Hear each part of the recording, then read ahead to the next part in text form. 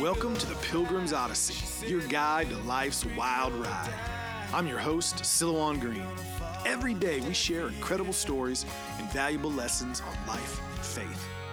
Thanks for tuning in, and make sure to share this Odyssey with your friends and neighbors so all of us, together, can let our light shine. Welcome, friends, to another episode of the Pilgrim's Odyssey. Silouan here. Great to be with you.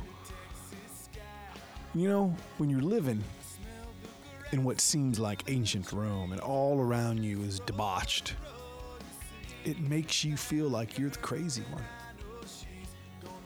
You see people doing things that are almost the opposite of things that matter and are totally focused on satisfying the most base, instinctual animal needs of us, instead of appealing to our higher angels. And you see people all around you following that path, isolating themselves.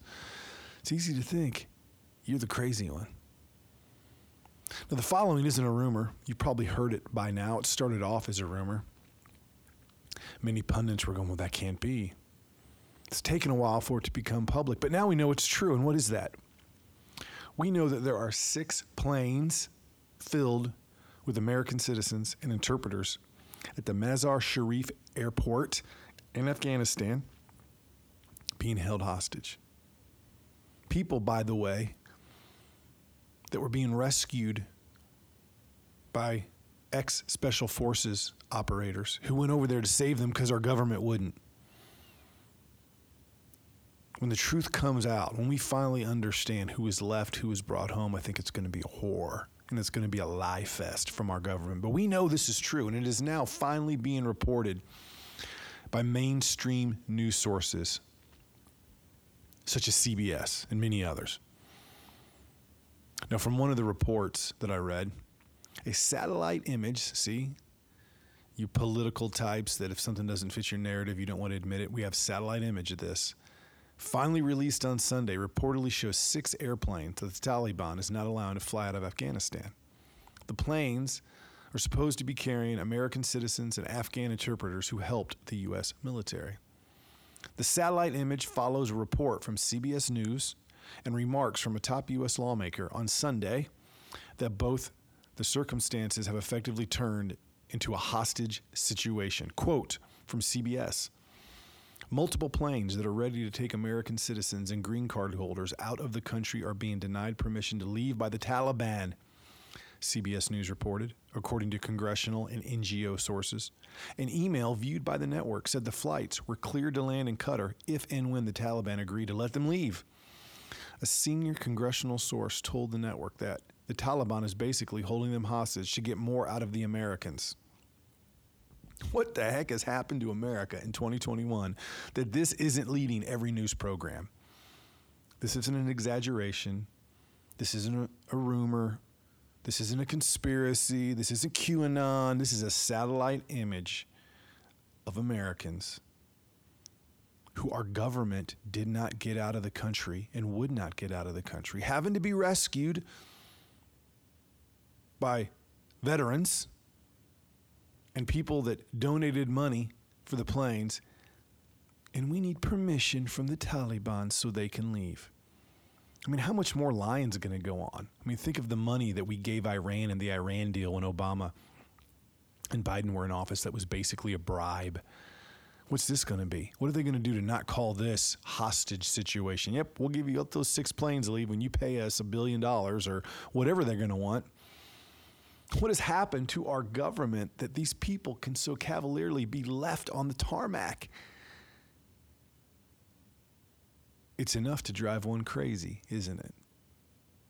It's enough to drive one crazy if you let it. Now, what's a way to maybe not let yourself be driven crazy? In our upside down world, the example I can give you might be the one that people say is crazy, and it's the most sane. On our way home on vacation, we visited the community of St. Tikhon's Monastery and Seminary in the rural community of South Canaan, Pennsylvania, nestled in the hills of the Pocono Mountains. A good friend of mine and his family are new students there at the seminary. We wanted to stop and say hi. After we visited them at their house, we went over where there was an alumni day, and all the seminary students and some past graduates were there, and there were families and kids everywhere in the background of the mountains. You look at their life there when you're going through seminary, even the ones with kids, it's up at 6:30, really up at 5:30 to be at church at 6:30, and then you're done all day, and everything is centered around family and church.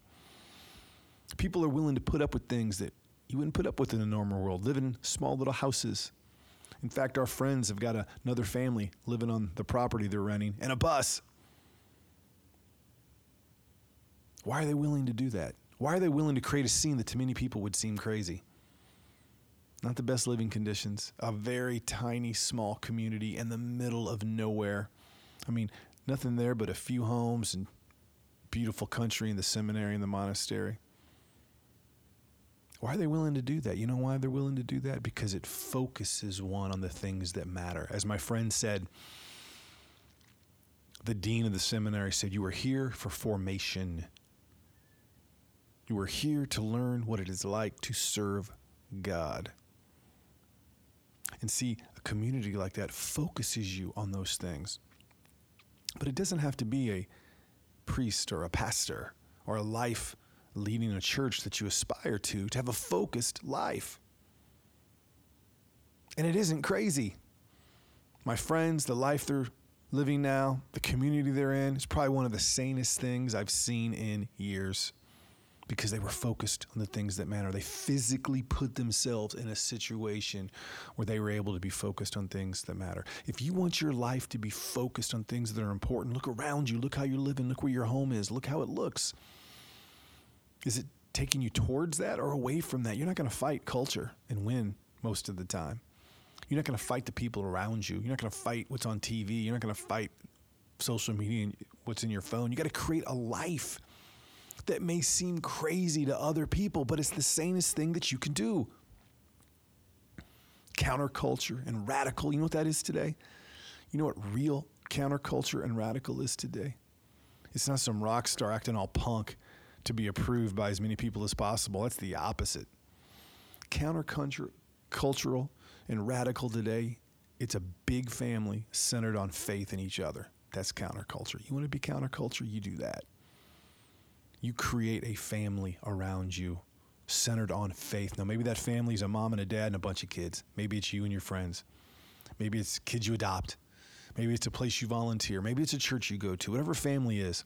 But you create it and you make it deep and wide, focused on faith, and you will be a true radical. But you know what you'll find there?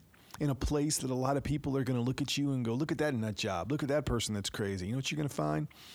You're going to find life. You're going to find the things that we were made and created to do.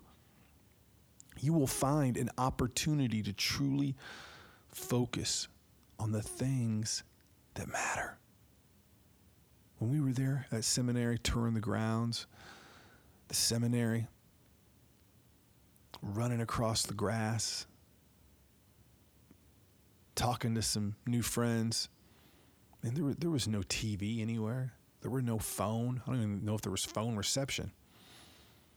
The kids were smiling and laughing. We were in conversation. Communion. You didn't feel like you needed to be anywhere else. You didn't feel like something was missing. But what was there would have been there 100 years ago, would have been there 500 years ago. People coming together, centered on what they believe and on what is important. You can do that today. If you don't do that today, you're letting the same people that would leave Americans stranded in 6 airplanes in an airport in Afghanistan, you are letting the same people that would tell you what they think is important rule your life. The second you are not focused on the things that matter, the second you let your life get complicated and you can't enjoy family and faith and friends and the grass under your feet, you're getting one step closer to those things that would take us away from all of those things, that would lie to us, that would blatantly lie to us when there's a satellite image telling us the opposite. There's plenty in this world to drive one crazy Plenty. With me lately, it was what happened in Afghanistan. Now they're saying those Marines and